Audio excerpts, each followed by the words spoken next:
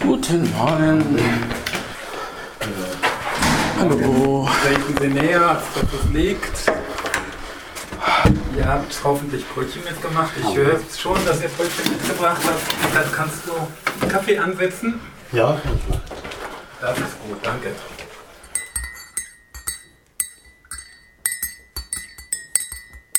Oh, heute klingt schon die Tasse trübe, obwohl das Wetter richtig schön ist. Willkommen zum Lagebesprech. Eckart, wie ist die Lage? Liest du Zeitung? Zeitung weniger, also ich gucke ab und zu die Nachrichten im Internet und da gibt es zum Beispiel auch eine schöne App für ein Smartphone mit dem Namen Public News, wo man sich auch Nachrichten nach Themen zusammenstellen kann, also Wissenschaftsthemen zum Beispiel, Politik, ich lasse den Sport meistens weg. Und da habe ich dann so konzentriert, das, was mich interessiert, was so in der Welt geschieht, kann ich dann immer mal überfliegen. Und wenn ich will, kann ich mich auch dann vertiefen in manche Dinge. Das ist also ein größeres, ein besseres Angebot, dann also ein tiefgehenderes als durch ein Printmedium etwa. Tiefergehend noch als durch ein Printmedium? Also vielleicht nicht ganz der richtige Ausdruck, denn in die Tiefe geht es ja manchmal auch bei manchen Kommentaren, aber man kriegt dann schneller das zusammen, was man, worüber man sich informieren möchte und kann Querverbindungen ziehen. Und das Printmedium ist ja ein eingeschlossenes Papierteil, da geht es dann irgendwo nicht weiter. Und wie ist das? Welche Quellen nutzt das? Ja, man kann sogar die Quellen sich aussuchen, also verschiedene Presseagenturen kann man da einstellen. Aha. Auch zum Beispiel Bild der Wissenschaft, wenn es jetzt um Wissenschaftsthemen geht, oder andere, oder Astronews.com, die auch Physik-Nachrichten und Astronomie-Nachrichten verteilen. Die sind immer so am Ball bei den neuesten Erkenntnissen und publizieren das und man kann das über diese App dann entsprechend auch einrichten, dass solche Nachrichten kommen. So was Ähnliches kann man bei Twitter aber im Prinzip auch machen, ne? Ja. Also bei Twitter kannst du auch bestimmten Zeitschriften oder auch bestimmten Organisationen oder Einzelpersonen folgen. Und dann kriegst du auch immer auf diesen bekannten 140 Zeichen, oft mit Link, die entsprechenden Infos. Und das ist eigentlich meine Variante, wie ich mich... Ich wollte sagen, das ist deine App, ne? Das ist meine App, genau. Abgesehen davon, dass ich immer noch klassisch Radio höre. Und zwar morgens früh Deutschlandradio und dann über Tag den Hessischen Rundfunk, und zwar HR Info meist. Und abends dann wieder Deutschlandradio Kultur.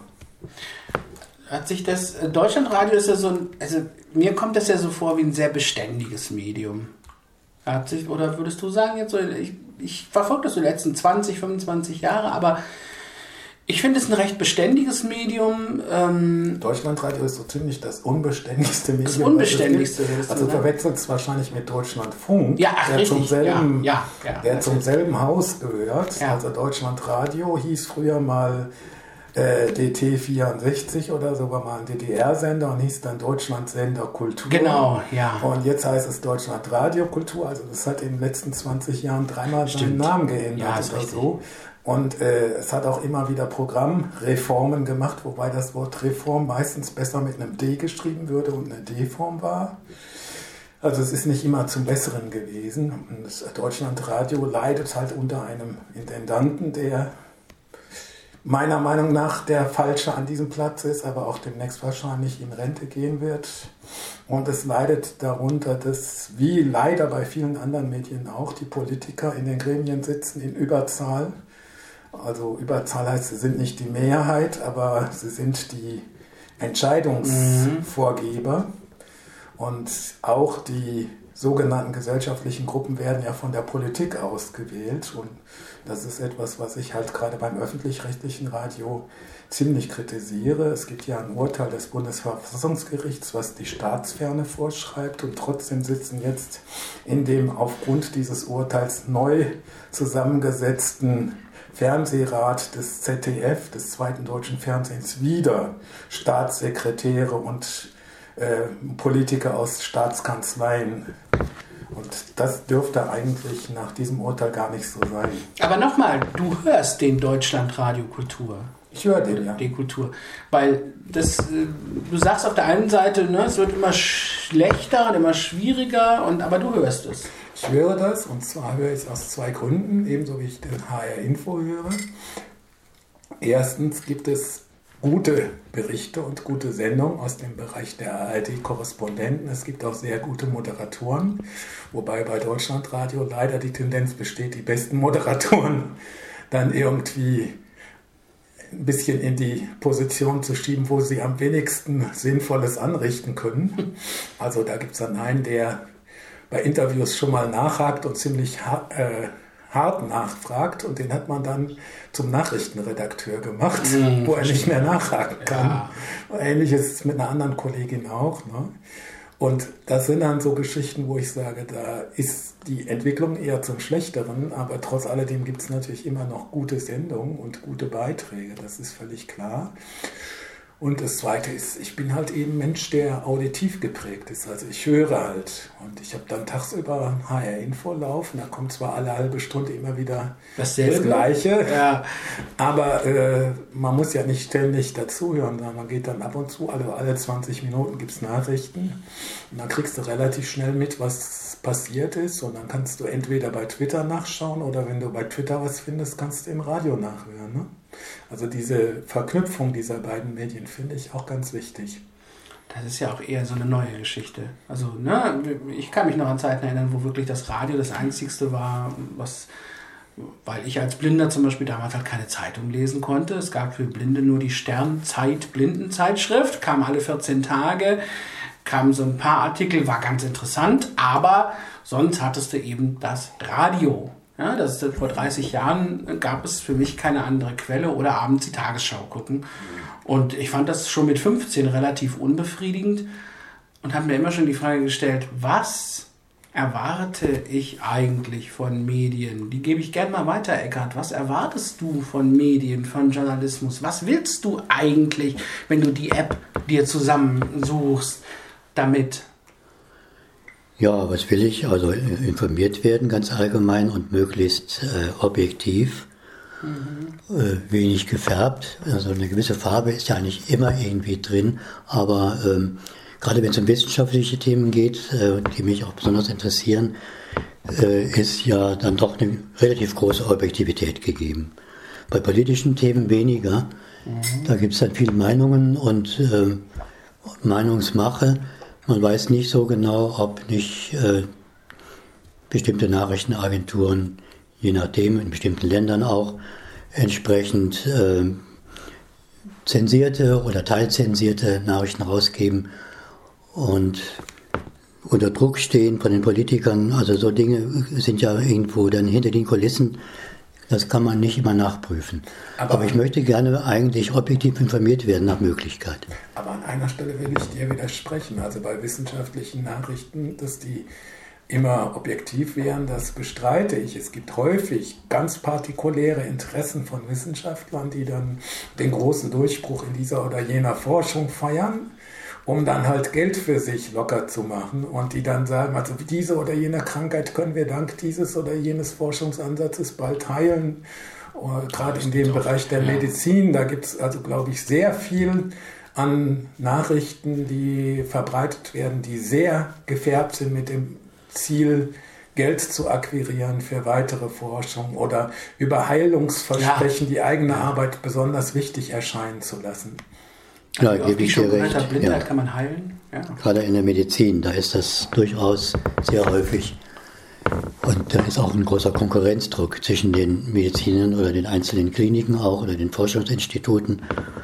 Mir geht es eigentlich im Wesentlichen um wissenschaftliche Erkenntnisse, die bestimmte Forscher entsprechend gewinnen, und weniger um finanzielles Gerangel. Ja, kann man das immer so schön trennen? Also, ja, das ist manchmal nicht so einfach. Ja, Objektivität in den Medien. Also wenn wir das hören, Franz Josef, wir sind ja dann, wir sagen ja dann mit Sicherheit, Objektivität gibt es nicht. Also ich sage, Objektivität im wirklich ernst genommenen Sinne gibt es in Medien nicht, weil erstens jeder Mensch, der irgendwas tut, ist immer subjektiv, schon in der Auswahl dessen, was er tut. Es beginnt damit, dass ich mich entscheide, Journalist zu werden. Damit habe ich schon mal ein bestimmtes Interesse für etwas Bestimmtes. Es geht weiter bei der Frage, bei welchem Medium ich arbeite, für was ich arbeite. Und dann kommt die dritte Frage, was nimmt mir meine Redaktion ab? Was kann ich verbreiten, was kann ich nicht verbreiten? Und es wird ganz viel zensiert oder es gibt auch immer die Schere im Kopf und dergleichen mehr. Also ich denke, eine wirkliche Objektivität gibt es nicht, aber es gibt sowas wie eine Solidität oder wie man das immer nennen mag, Professionalität, also dass man versucht, neutral zu sein, dass man zumindest immer so ein paar Grundsätze anwendet, also audiatur et altera pars, also wenn man über irgendeinen Konflikt berichtet, dass man möglichst die beiden Seiten auch in irgendeiner Form zu Wort kommen lässt. Solche Dinge gehören zu professionellem Herangehen dazu. Und ich bin auch sehr für Meinungsjournalismus, wenn der klar erkennbar ist. Also wenn ich weiß, das ist jetzt sozusagen Meinungsjournalismus. Aber lass mich mal ganz hart nachhaken. Es gibt ja so Sachen wie, diese Kritik gibt man immer wieder, was weiß ich, Anschlag in Paris. Ja, es wird also, oder in Brüssel. Also es wird Wochen und Wochen und Wochen darüber berichtet. Am selben Tag gibt es einen Anschlag in Nigeria, wo mindestens genauso viele Menschen ums Leben kommen. Oder das Ganze gibt es dann 4 oder 5 oder 6 Mal innerhalb von 2-3 Monaten in verschiedenen Ländern. Darüber wird, wenn überhaupt, einmal in einer Nachrichtensendung oder 2-mal berichtet. Das ist doch auch eine Wertung. Natürlich, aber es gibt bestimmte Kriterien, die man zugrunde legt. Da muss man sagen, Medien behandeln bestimmte Sachen ungleich. Es gibt einmal Kriterien, die aufgestellt werden für den Nachrichtenwert, wie zum Beispiel die Frage Prominenz, also sind unter den Opfern Prominente, die wir kennen, oder räumliche Nähe, also passiert das jetzt direkt in Marburg oder ist es in der Türkei oder ist es in Afrika? Und das sind dann so Sachen, wobei ich dazu sage, die Medien behandeln auch verschiedene Länder trotz unterschiedlicher Entfernung unterschiedlich. Also die USA werden immer bevorzugt gegenüber anderen Ländern, wie zum Beispiel afrikanischen Ländern. Und das ist, ich sage das jetzt mal ein bisschen zugespitzt, das ist Rassismus. Das ist Rassismus, dass man die Afrikaner, ich sage das jetzt mal bewusst so zugespitzt, nicht so ernst nimmt wie die Amerikaner. Okay. Also die Nordamerikaner, muss man dazu sagen. Also sobald es in Südamerika ist, da werden 40 Leute umgebracht von irgendwelchen korrupten Polizisten oder wem auch immer. Und irgendwann kommt das dann auch hier in die Medien. Aber viele Sachen kommen erst spät in die Medien. Und da muss ich sagen, also für mich ist das eine Art von Rassismus. Also, aber da machen alle mit, ja? Da machen viele mit. Oder viele, nicht alle. Aber das Zweite ist das Problem, es gibt so viele Nachrichten, dass wir Filter benötigen. Und die Frage ist, welche Filter wenden wir an? Und da ist es sehr gut, dass es inzwischen solche Apps gibt, wie Eckart die beschrieben hat, oder dass es das System Twitter oder Ähnliches gibt, wo man diese Filter auch selber definieren kann. Ne? Hat das Ganze eigentlich, diese ganze Zensur, diese Filter, die im Kopf schon anfangen, ich weiß nicht, wie es euch geht, geh mal wieder zuerst an Eckart, weil er einfach so neutral ist. Wir beide sind ja journalistisch vorgefärbt, aber so, wenn du jetzt den Begriff Lügenpresse hörst, den kennst du ja von Pegida, kannst du damit was anfangen? Ja, es ist natürlich eine sehr überspitzte Formulierung, eine Abwertung bestimmter Presseorgane oder der Leute, die dahinter stehen. Gerade wenn es um die eigene Meinung geht und wenn dann die entsprechenden Organe diese Meinung nicht vertreten, wird dann schnell so ein Ausdruck gebraucht. Also das ist auch mit Vorsicht, auf jeden Fall mit Vorsicht zu genießen, ja. Was manche Leute als Lügenpresse bezeichnen und was nicht. Andere Leute bezeichnen da wieder andere Organe als Lügenpresse. Also grundsätzlich ist dieser Begriff vorbelastet aus der Nazi-Zeit, wo er als Kampfbegriff verwendet wurde. Zweitens, was mir auffällt, ist, dass gerade diejenigen das am lautesten geschrien haben, die selbst mit der Wahrheit besonders viel Probleme haben. Also es gibt diesen schönen Spruch, ich weiß gar nicht genau, von wem er stammt, wenn du mit dem Finger auf andere zeigst, denke dran, dass 3 Finger deiner Hand währenddessen auf dich selber zeigen. Ja. Und das ist eben bei AfD, Pegida und so. Also die Kölner Journalistenschule hat behauptet, dass Frauke Petry diejenige Talkshow-Teilnehmerin sei, die die meisten Lügen verbreitet habe, wobei diese Untersuchung der Kölner Journalistenschule auch wieder kritisiert worden ist und auch von anderen Leuten, also von ernstzunehmenden Leuten, die nicht im Verdacht stehen, der AfD nahe zu stehen. Aber grundsätzlich hat man ja gerade dort auch eine sehr starke Bereitschaft, einfach Dinge zu behaupten, wobei ich jetzt boshaft dazu sage, das kann aber Thomas de Maizière, der Bundesinnenminister, genauso gut, der sich einfach Zahlen aus den Fingern saugt und die dann als statistische Belege für Behauptungen hinstellt. Ne? Und man muss sich eines klar machen, Meinungsmache wird durch Medien betrieben und das ist zum Beispiel die Frage des Sicherheitsgefühls. Also je mehr Berichterstattung über Kriminalität stattfindet, desto weniger sicher fühlen sich die Leute, desto leichter kann der Staat Überwachung, Polizei oder so durchsetzen. Zweitens, dann sagt de Maizière, wir brauchen eine Wachpolizei, was eigentlich bedeuten würde, ja, ich als Innenminister habe versagt mit der normalen Polizei, habe ich die gestellten Aufgaben nicht bewältigt. Jetzt mache ich schnell mal einen Crashkurs Polizei, ja. Und sage ich kann jetzt auch mit einem Crashkurs Innenminister werden, das geht genauso schnell, ne? Das hat Jan Böhmermann darauf geantwortet. Und das Zweite in diesem Zusammenhang ist eben auch, dass die Meinungsmache zum Beispiel jetzt bei so Auseinandersetzungen wie in England mit dem Brexit, also diesem Volksentscheid über den Verbleib von Großbritannien, dem Vereinigten Königreich in der EU oder nicht, da haben verschiedene Zeitungen halt verschiedene Richtungen ausgegeben. Und die machen dann auch wirklich Meinungen zu diesem Punkt. Und was ich sage, es ist immer die Frage, mit welchem Hintergrund man welche Warnungen, welche Informationen oder was auch immer verbreitet. Und sicherlich wäre das schon eine Frage, die man sich stellen muss. Welche Interessen verfolgt jemand, wenn er bestimmte Nachrichten verbreitet? Ne? Eckart? Mir ist in der Hinsicht aufgefallen, zum Beispiel bei HR Info, dass zu bestimmten Themen, wenn ein Kommentar gesendet wird, auch ein Gegenstandpunkt gesendet wird. Das finde ich sollte sehr gut.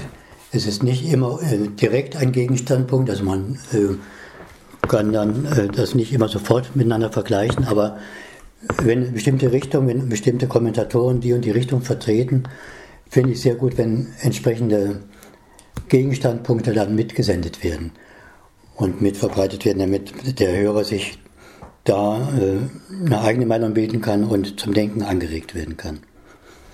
Ich kenne einige Leute, die sagen, dass wir eigentlich deswegen schon keine gut informierende Presse mehr haben, weil die sich in den Händen einiger weniger Familien, man muss sogar sagen Familien, manche sagen Konzerne, aber man muss ja im Grunde sagen Familien, konzentriert. Nicht jeder einzelne Bericht wird zensiert und so weiter, aber so eine Grundtendenz, die doch einen großen Einheitsbrei hervorruft. Würdest du das unterstützen?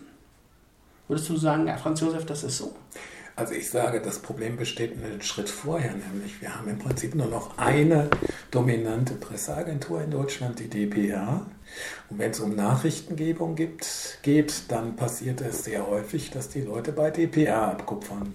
Und ich finde immer wieder ein Beispiel, da steht dann die verbotene kurdische Partei PKK und da wird immer die Verbotene geschrieben. Ja.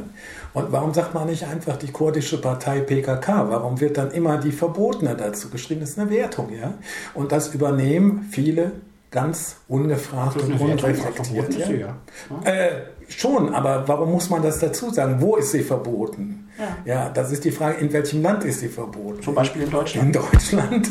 Ja, aber ich finde, Das muss nicht dazu, ja. Also dann kann ich auch genauso gut sagen, der kriminelle türkische Ministerpräsident Recep Tayyip Erdogan. Ja, er ist noch nicht verurteilt. Also solange, wenn man das jetzt, also da würde ich jetzt sagen, man könnte jetzt zum Beispiel, wenn die NPD verboten ist oder die verbotene rechtsradikale Partei NPD, grundsätzlich ist es erstmal... Also ich finde, es ist an der Stelle nicht nötig. Es ist meiner Meinung nach eine Wertung, die eine bestimmte Richtung vorgibt. Also ich bin jetzt kein Freund der PKK, das war nebenbei. Ja, klar, aber es ist eine Information. Also du kannst nicht davon ausgehen, aber es wird immer und überall gesagt. Ja. Also wenn das irgendwo in Nachrichten erscheint, in der Nachrichtenmeldung, ist das was anderes, als wenn das in einem Artikel irgendwo steht als 20. Satz oder so. Dann finde ich das absolut okay. Aber wenn das sozusagen in einer 2- oder 3-Satzmeldung kommt, dann finde ich, ist das Wort verboten eine ganz klare Richtungsvorgabe. Und es ist eine Richtungsvorgabe, die dem Ziel dient, die PKK zu diskreditieren. Und ich sage, die diskreditiert sich zwar selber hier und dadurch eigene Dinge, aber auf der anderen Seite, wenn ich mir das anschaue, was jetzt Erdogan gegen Kurden tut, dann muss ich sagen, müsste das auch der Völkermörder sein. Der Völkermörder, ja. Erdogan.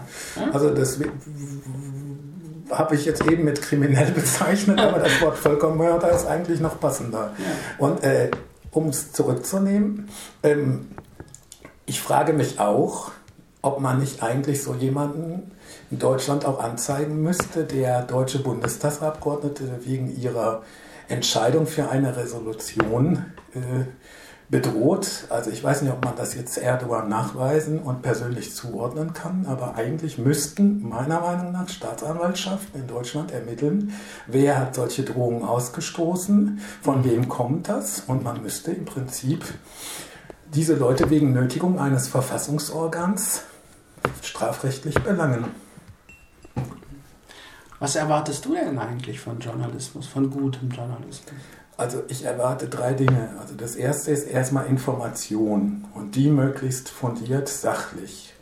Das zweite ist Einordnung. Also wir haben eine sehr komplexe Welt, in der sehr viel geschieht. Und es ist nicht immer einfach, das einzuordnen. Und für mich ist deswegen auch an bestimmten Stellen die Einordnung wichtig. Und das Dritte, was ich erwarte, das ist jetzt meine ganz persönliche Sache, das ist eine gute sprachliche, stilistische Ebene, die auch auf das Wesentliche komprimiert. Also das heißt, keine langen Riemen von Texten, die man kaum zu Ende lesen mag. Und vor allen Dingen aber auch keine Bandwurmsätze und keine Sprache, die einen schon abschreckt. Also ich erlebe leider immer mehr Journalismus, der einfach grammatikalisch, sprachlich schlecht ist. Und das tut mir dann immer in der Seele weh. Dazu mal 2 Sätze, falls Sie sich auch dafür interessieren und mal gucken wollen, wie sowas aussieht. Es gibt ein Projekt, das heißt Perspective Daily. Ich will nicht viel Werbung machen, aber die Leute sagen, wir machen konstruktiven Journalismus und einordnenden, sachlich fundierten Journalismus und einordnenden Journalismus. Das sind jetzt genau die beiden Punkte, die Franz Josef eben neben der Sprache genannt hat. Deshalb fällt mir es gerade hier ein. Man kann sich das ja mal anschauen auf www.perspective-daily.de. Und es ist eine Gruppe, die jeden Tag nur einen Artikel, aber dafür einen ausführlichen Artikel veröffentlicht. Der ist derzeit nur für Mitglieder zugänglich. Ich hoffe, dass sich das irgendwann mal ändert. Aber die haben das über ein Start-up finanziert und brauchen ihre Mitglieder. Wenn sie es veröffentlichen, dann zahlen die Mitglieder ab nächstem Jahr nicht mehr, dann ist es wieder weg. Deswegen ist es eine spannende, tolle Angelegenheit. Das, was ich bis jetzt gelesen habe, finde ich richtig gut als Gegengewicht zu dem, was man hier im Moment sonst ja häufig hat, weil das ist etwas, was ich betrachte im Journalismus, Verkürzungen. Also es hat ein bisschen auch was damit zu tun, was du gerade sagtest, von wegen verbotene PKK. Was man versucht, was ich auch immer wieder merke, ist, Sachen in einen Satz zu packen, um die Infos möglichst kurz zu halten. Man nennt das dann kompakt. Ja, und diese kompakte Information finde ich manchmal irreführend, weil sie gleichzeitig, also die sehr kompakte wohlgemerkt, weil sie gleichzeitig Verbindungen schafft, die so nicht nicht statthaft sind, wie jetzt zum Beispiel bei der verbotenen PKK. Ich stimme dir ja zu, im Grunde. Wobei ich sage, natürlich ist es ein Faktum, aber man muss es nicht immer erwähnen. Aber du hast völlig recht, wenn man es im 10., 15., 20. Satz eines ausführlicheren Artikels erwähnen würde, wäre es ein eingeordnetes Faktum. Und was ich heute immer sehe, weil der Sensationsjournalismus so wichtig ist und weil das auch finanzielle Ursachen hat und Hintergründe hat, deswegen wird der einordnende Journalismus immer mehr vernachlässigt und wir werden auf Schlagzeilen und 2, 3 Zusatzsätze reduziert. Und das finde ich eine ziemlich schlimme Entwicklung. Ja, das Wort Schlagzeilen, also ich sage, ein Wort wie verboten ist sowieso schon ein Reizwort. Klar. Und mit solchen Reizwörtern werden Schlagzeilen gemacht. Und Schlagzeilen heißen Schlagzeilen, weil sie einen sozusagen schlagen sollen und sie sollen einen dazu animieren zu lesen. Und ich sage, eine gute Überschrift ist schon was wert und ich mache auch gerne Wort- und Sprachspiele in Überschriften oder ähnliches, aber ich denke, man muss schon eben sich die Frage stellen, wie weit wird das Flaggenhissen dann auch wirklich dazu führen, dass Dinge irgendwo nicht mehr fair und nicht mehr korrekt wiederkommen.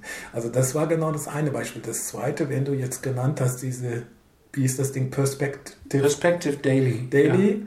Da muss ich sagen, es gibt ja noch andere Projekte wie Krautreporter zum Beispiel, die versucht haben über Crowdfunding, was ich sowieso eine derzeit teilweise zu sehr in Mode gekommene alte Sitte finde, die inzwischen zur Unsitte mutiert. Also, dass jeder mit dem Klingelbeutel rund geht und für jeden Schrott irgendwie Geld einsammeln möchte. Und bei Crowdreporter ist es halt so, dass sie große Versprechungen gemacht haben, was sie täten. Und es gibt einige Leute, die sagen, dass sie diesen Versprechungen nicht gerecht würden. Ich muss dazu sagen, ich habe es nicht gesehen. Es gibt auch neuerdings, das ist so eine Art digitales Kiosk, das nennt sich Blendle. Da kannst du also Zeitungsartikel aus verschiedenen Zeitungen kaufen gegen Geld. Leider nicht gut barrierefrei nutzbar. Man muss auch sagen, es gibt ja auch vieles im Internet kostenfrei. Und für mich ist immer die Frage eben genau der Barrierefreiheit auch ein wichtiger Punkt. Und ich sage letztlich, für mich wäre der richtige Weg, dass man die öffentlich-rechtlichen Medien stärkt und dass man vor allen Dingen auch mal die Frage stellt, inwiefern zum Beispiel der Rundfunk, der öffentlich-rechtliche Rundfunk, direkt von seinen Nutzern kontrolliert wird, dass man also Gremien schafft, die wirklich die Nutzerschaft abbilden, über Wahlen von den Nutzern direkt bestimmt werden, auch sei es Briefwahl oder Onlinewahl oder wie auch immer. Und dass man zweitens auch die Möglichkeit schafft, dass es Online-Medien gibt, die über die öffentlich-rechtlichen Institutionen dann funktionieren.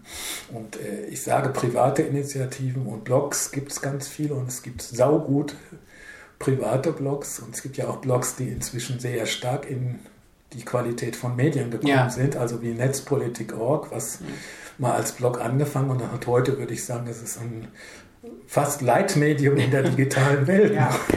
Nur als Beispiel. Also ich sage auch, also das Schöne ist einerseits, dass es im Internet eine große Vielfalt gibt. Das Problematische ist, dass diese Vielfalt für kaum jemanden noch so überschaubar ist, dass er sie gut nachvollziehen kann. Ne?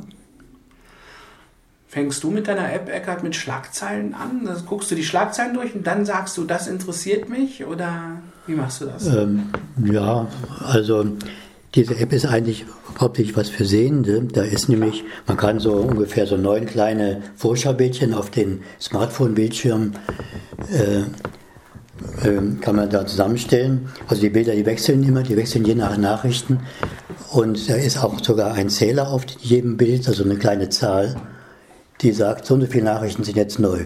Nach dem letzten Aufruf, wenn man auf eins dieser Bilder klickt, das entspricht ungefähr so einem Genre, dann hat man da eine Liste von Nachrichten, die natürlich mit Schlagzeilen anfangen und kann sich dann was aussuchen.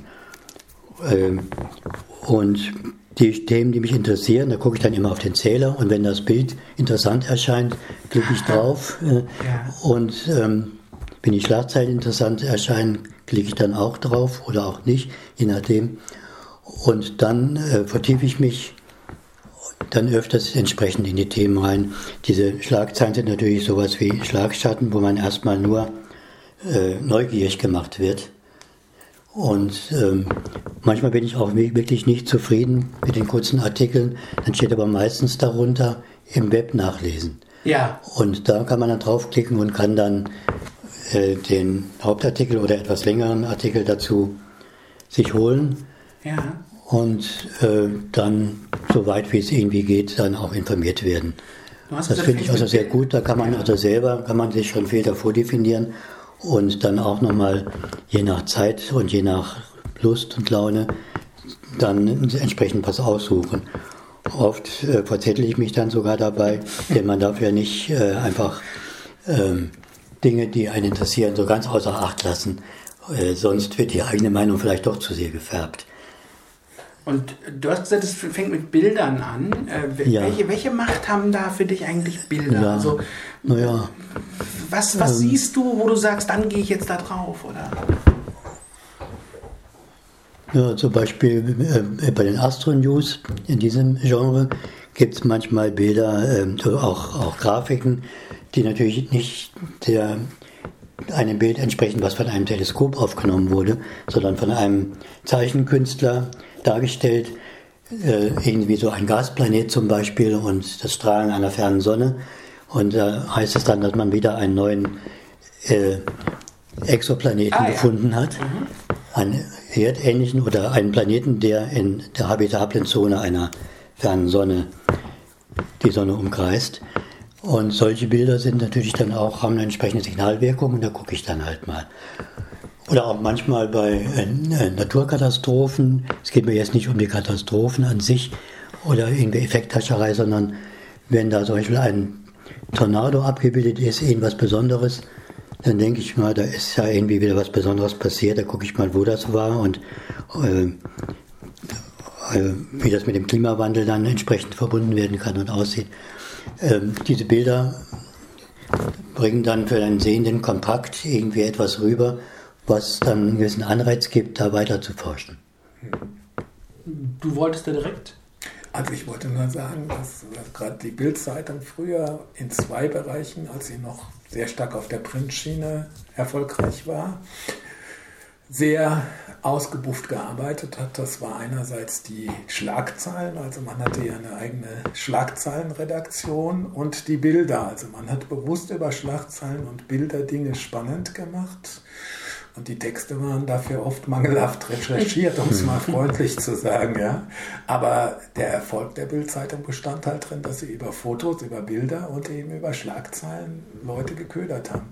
Und wir müssen sagen, wir sind neugierig, wir springen auf Stichworte an und auch diese Nachrichtenkriterien, also räumliche Nähe, Konflikt, also wie viele Menschen sind jetzt gestorben. Wenn es einer ist, ist es was anderes, als wenn es 3 Kinder sind, die in einem Teich ertrunken sind.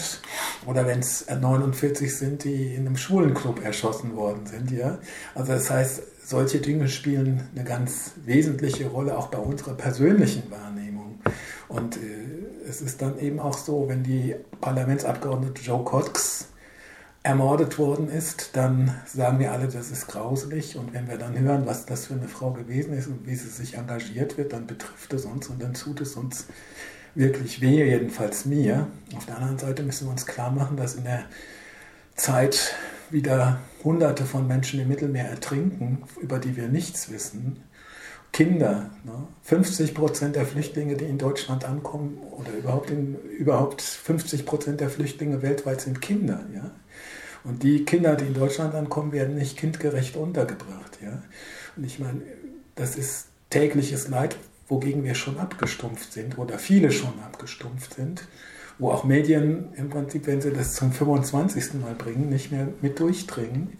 Ja. Das ist eben auch ein Problem, dass wir uns an manchen Stellen auch selber nicht mehr in einem Verhältnis zu bestimmten Katastrophen bewegen, auch Klimakatastrophe. Wir hören ständig, wir erleben plötzlich, dass hier das Wetter verrückt spielt, dass in Bayern ganze Dörfer plötzlich absaufen, ja.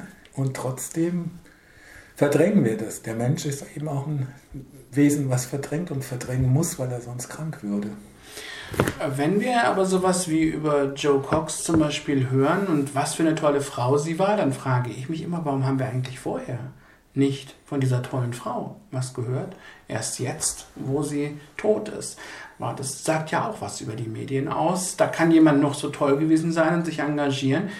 Aber diese Dinge, also Dinge, die in eine bestimmte Richtung gehen, nämlich vielleicht auch in eine Richtung, die Hoffnung macht oder die Mut macht, sind in den Medien doch ziemlich unterrepräsentiert. Ja gut, also das Problem ist natürlich, dass solche Leute, die was Herausragendes tun, kein Konfliktpotenzial erstmal bergen. Also wenn wir von dem Nachrichtenwert von Konflikt reden. Und ich also könnte jetzt, bad news is good news?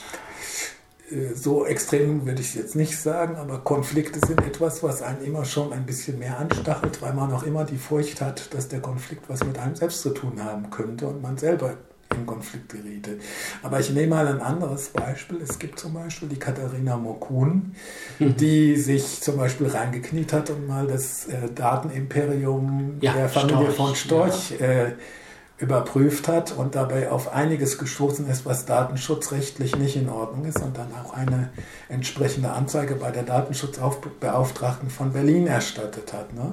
Und das ist für mich zum Beispiel jemand, wo ich sagen würde, so jemand hätte auch verdient, mal ordentlich eine auf die Schultern geschlagen zu kriegen. Und solche Menschen gibt es ganz viele.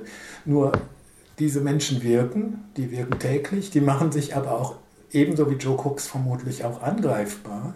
Und das heißt, auch wenn man sie dann lobt, gibt es sicherlich andere Leute, die sie auch kritisieren. Und in dem Moment, wo sie gestorben sind, dann heißt es, de mortuis nihil nisi bene, also über Tote nichts als nur Gutes.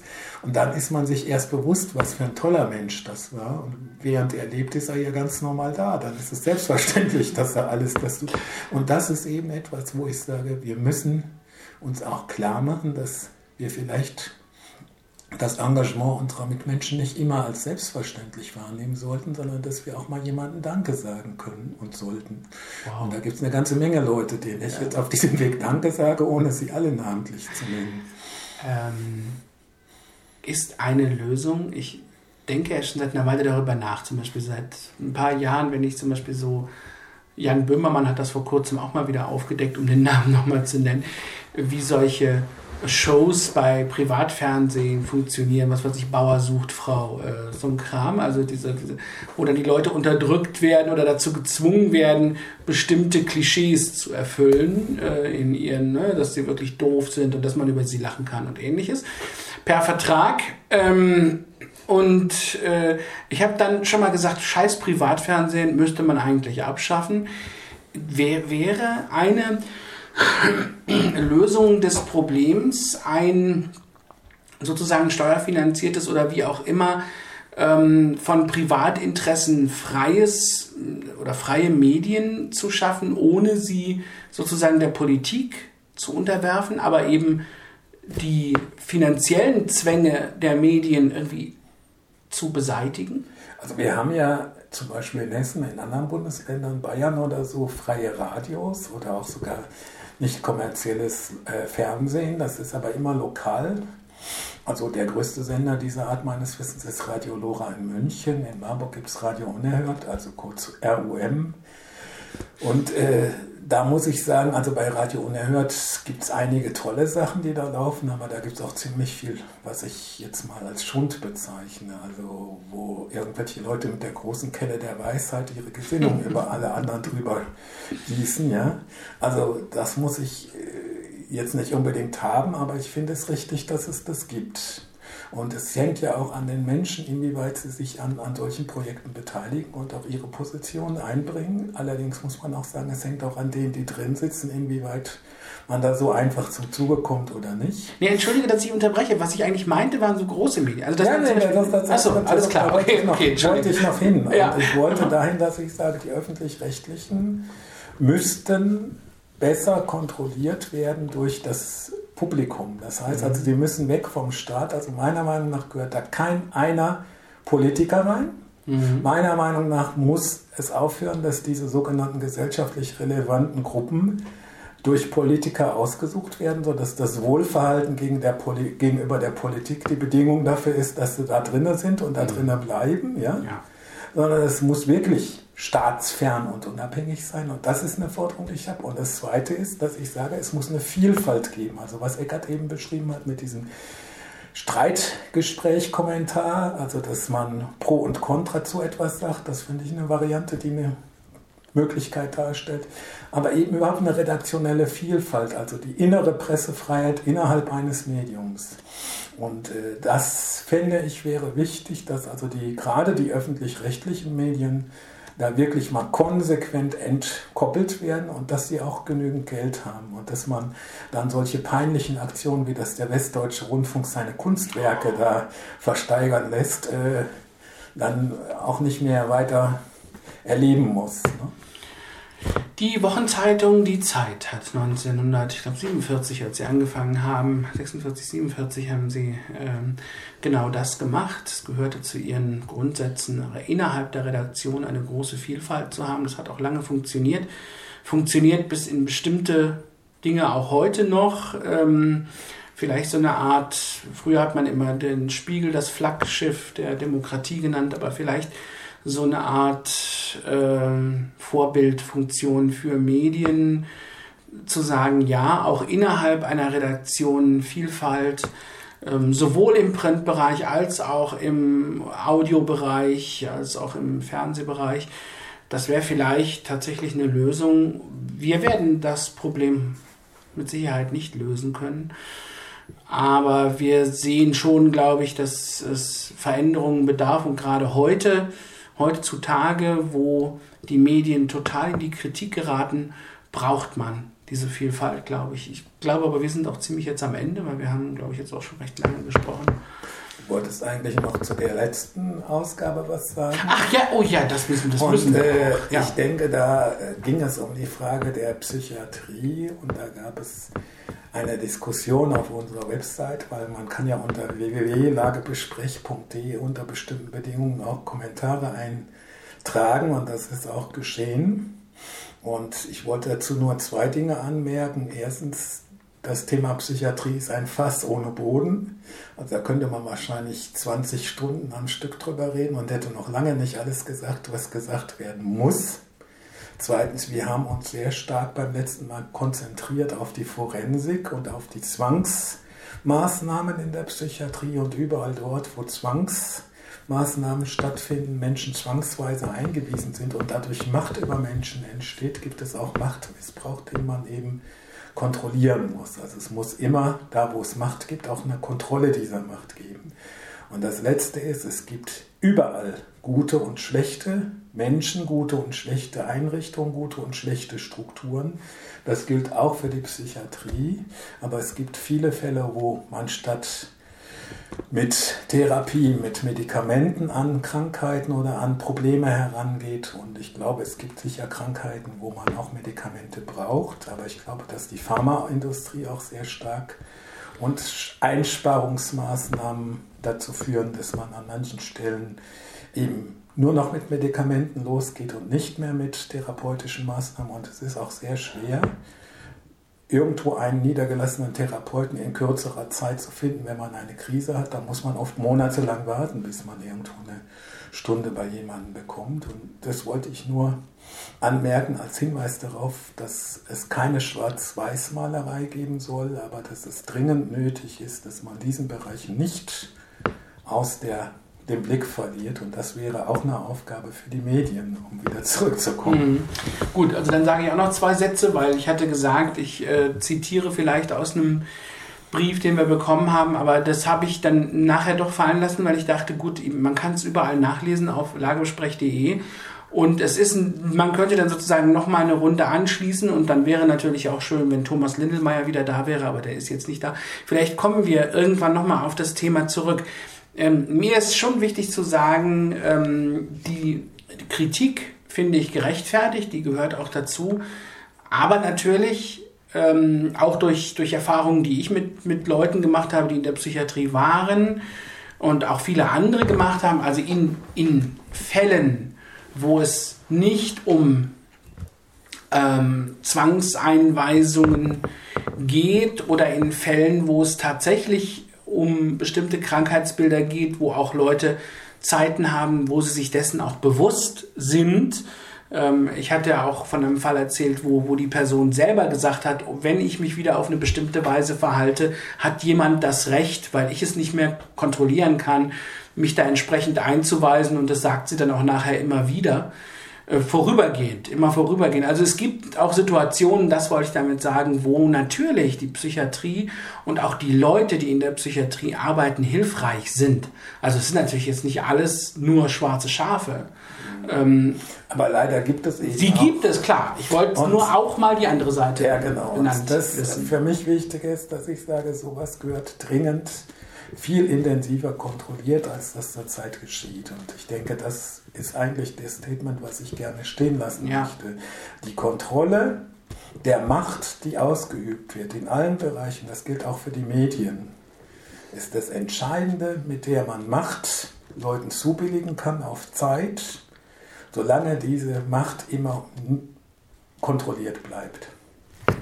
Das war's. Vielen Dank fürs Zuhören. Wir lassen das jetzt deinem Wunsch gemäß genauso stehen. Und vielleicht sage ich nochmal zum Abschluss auch nochmal kurz einen Satz über diese App News Republic. Wenn einen die Nachrichten oder Einzelnachrichten zu sehr runterziehen, man muss vielleicht dann auch noch irgendwas her, um ein bisschen aufzumuntern. Und da gibt es dann auch die Rubrik Witz des Tages. Und das habe ich natürlich dann auch mit aufgeführt. Da kann man dann vielleicht ein bisschen besser noch mitleben mit dem, was auf der Welt so geschieht. Für solche Checker gibt es im Internet auch die Webseite derpostillon.de. Ne? Gut, aber der ist dann schon wieder, der ist dann schon wieder gefärbter Witz. Vielen Dank fürs Zuhören. Viel Spaß in den kommenden 2 Wochen. Dann sind wir wieder da beim Lagebesprech. Das war der Lagebesprech Nummer 23 am 22. Juni. So rum war es. Viel Spaß. Danke fürs Zuhören. Bis dann. Tschüss. Und tschüss. Und adieu.